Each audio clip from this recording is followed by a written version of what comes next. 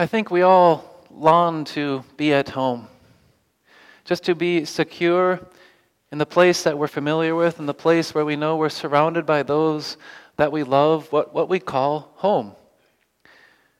Of course, Irma had this same feeling just like all of us do, only just like those who trust in Christ, her picture of home was one that was much bigger than simply the place and people around her. She held to a picture of home that all of us look to, and what Paul speaks of here in 2 Corinthians chapter 4, that all who look to Christ truly long for, to really be home. We're going to see that this morning as we look at some words that no doubt were encouraging to her as she remembered her home. Irma, of course, if you spoke with her about her original home, faced a lot of trials.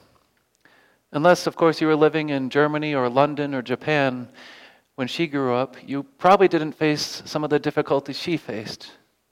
I can't remember if it was her home or the place where she was taking shelter, but even as a young child, she knew what it was like to have everything around you destroyed by a bombing, to lose loved ones, and to have that insecurity of not really having a safe place that you can call home and that your loved ones will always be with you.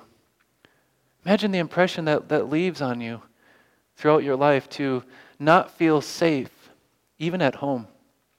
And yet she did. Because Irma held to a hope in a greater home. Like we sang in that hymn earlier, I'm just a stranger here. And if anybody had to keep getting that reminded to her that they didn't belong, Irma certainly had that. Heaven was her home. And time again, through trial after trial, she remembered heaven is her home.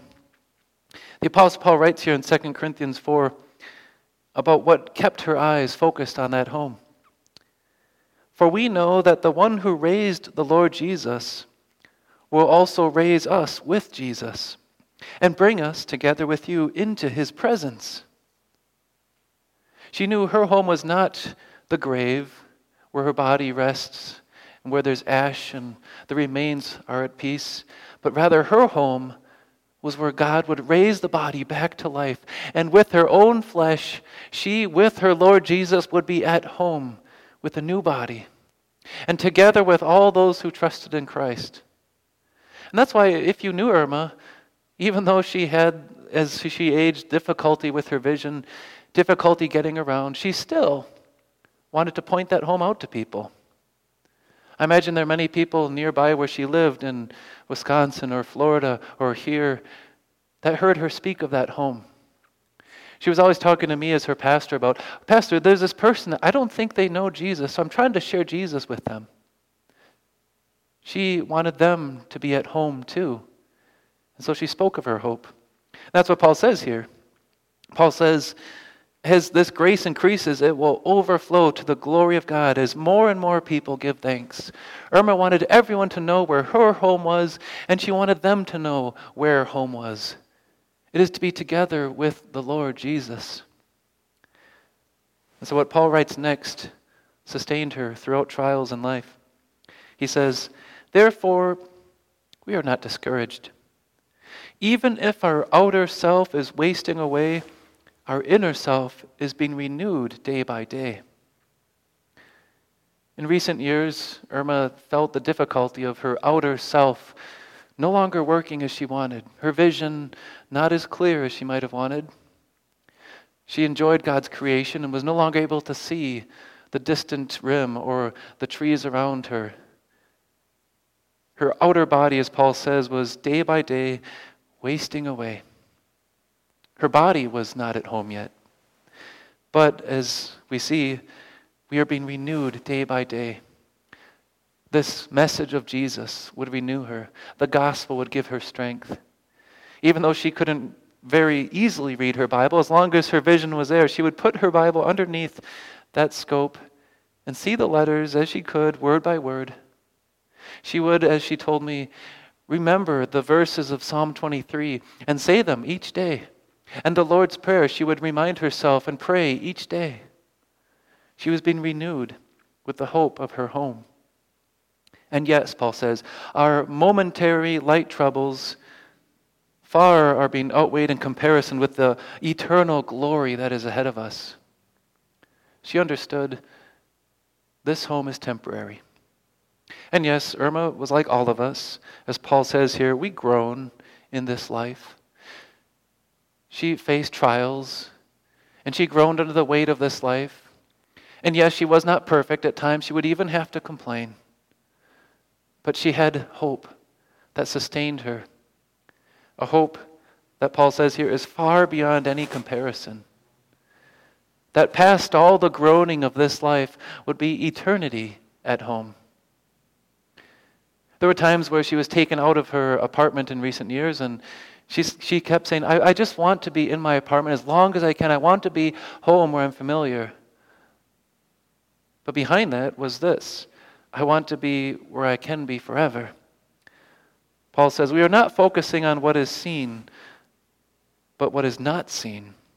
For the things that are seen are temporary, but the things that are not seen are eternal.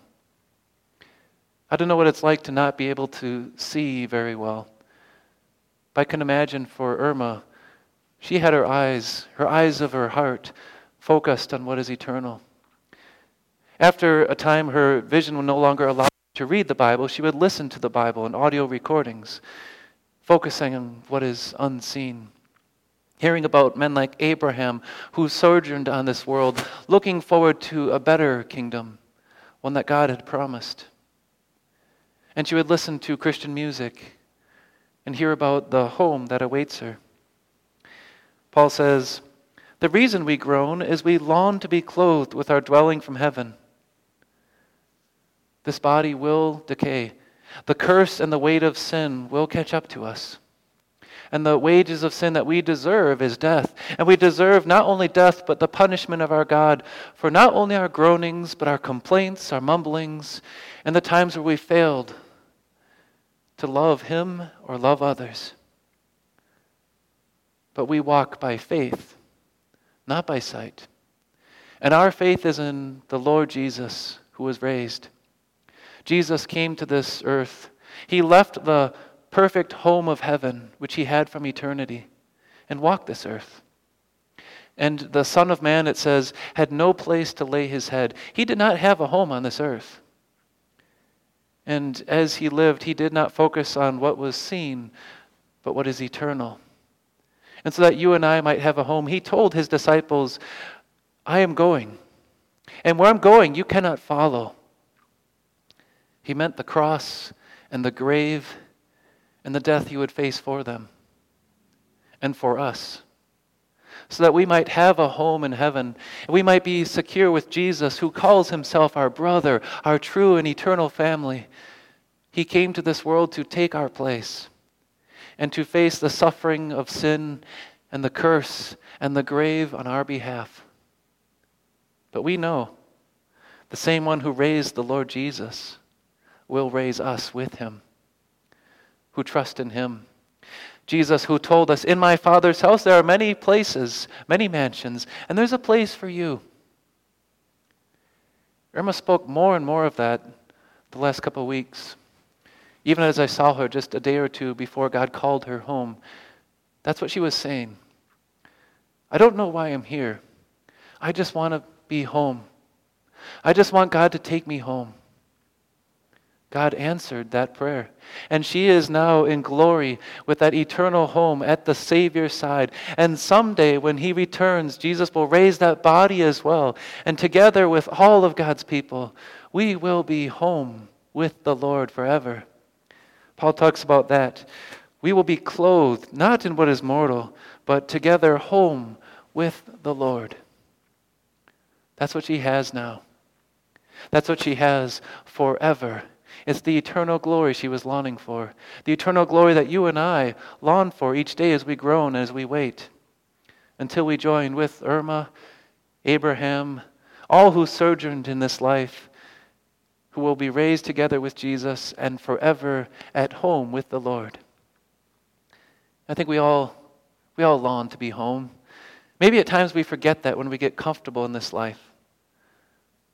But really, like Irma, we should long, groan inwardly, yearn to be home. and day by day be renewed by that gospel hope, so that, just like she did, many more will give thanks to God as they hear about their home. And we join with all the saints in glory everlasting, together at last, home with the Lord. Amen.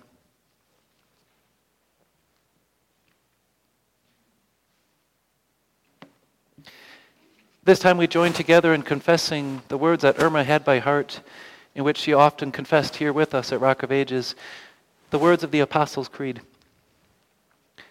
I believe in God, the Father Almighty, maker of heaven and earth. I believe in Jesus Christ, his only Son, our Lord, who was conceived by the Holy Spirit, born of the Virgin Mary, suffered under Pontius Pilate, was crucified, died, and was buried. He descended into hell. The third day he rose again from the dead. He ascended into heaven and is seated at the right hand of God the Father Almighty. From there he will come to judge the living and the dead. I believe in the Holy Spirit, the holy Christian Church, the communion of saints, the forgiveness of sins, the resurrection of the body, and the life everlasting. Amen. As I mentioned, the words of Psalm 23 were impressed on Irma's heart day by day, and we'll sing those words in this hymn, I Am Jesus' Little Lamb.